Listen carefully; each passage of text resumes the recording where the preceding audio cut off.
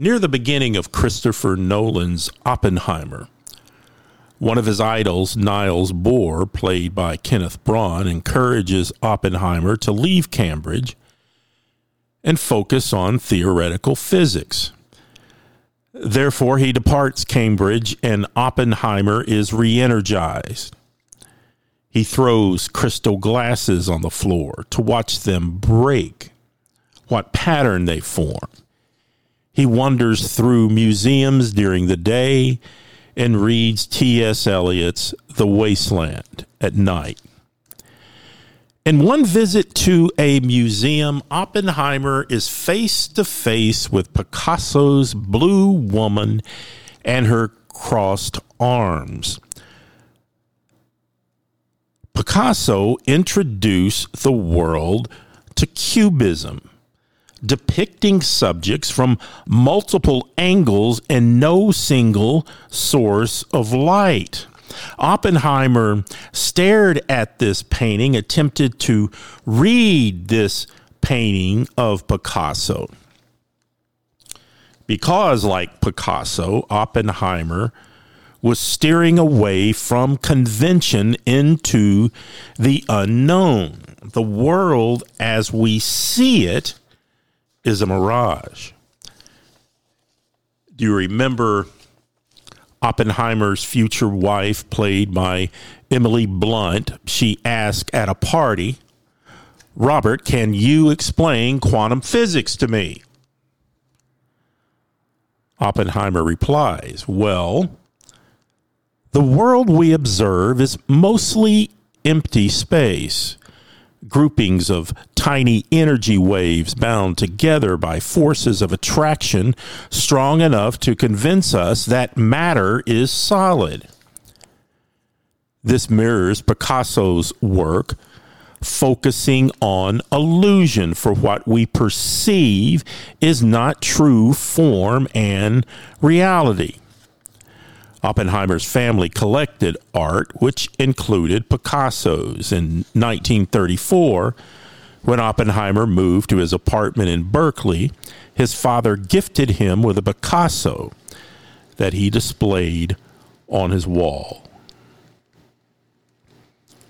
Oppenheimer's biography, entitled American Prometheus, The Triumph and Tragedy of J. Robert Oppenheimer, comments on his early and late 20s. The author says, Oppenheimer already seemed to be searching for an earthly detachment. He wished, in other words, to be engaged as a scientist with the physical world and yet detached from it. He was not seeking to escape to a purely spiritual realm. He was not seeking religion. What he sought was peace of mind. The Bible speaks of an unseen world. Take a moment and turn to 2 Corinthians 4:18. Well, let's start with verse 17 and then go to 18. In 2 Corinthians 4:17, Paul says, "For this slight, momentary affliction is preparing us for an eternal weight of glory beyond all measure. Because we look not at what can be seen, but at what cannot be seen. For what can be seen is temporary, but what cannot be seen is eternal." Again, I invite you to turn to Colossians 1:15.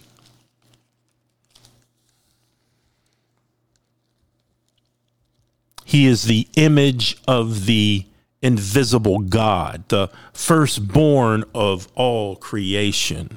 Verse 16. For in him all things in heaven and on earth were created, things visible and invisible, whether thrones or dominions or rulers or powers, all things have been created through him and for him. Finally, turn over to Hebrews chapter 11.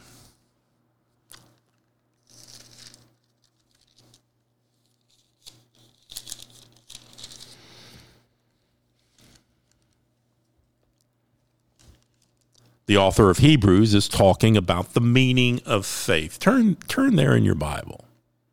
Hebrews chapter 11, verse 1.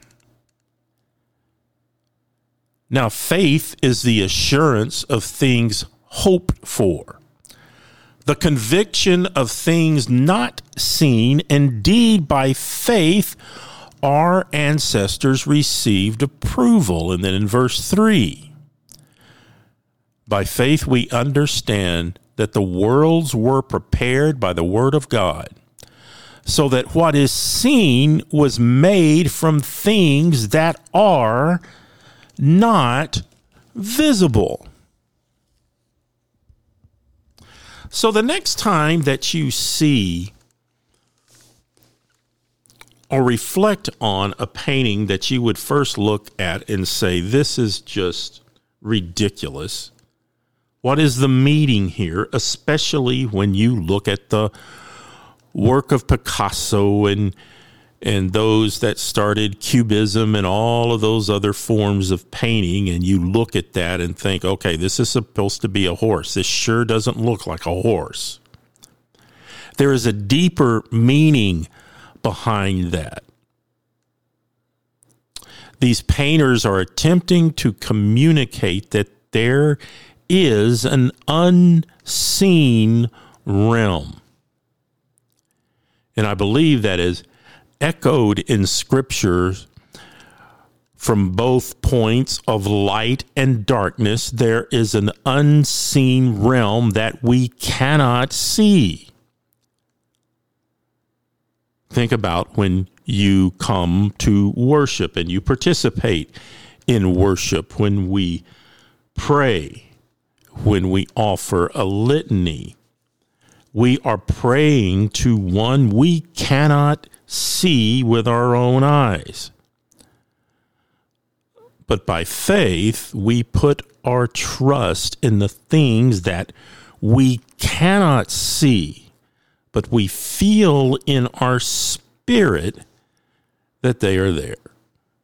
I encourage you to go see Oppenheimer if you haven't seen it, particularly with those series of scenes when he is attempting to grasp a hold of the idea and the tension between the seen and the unseen.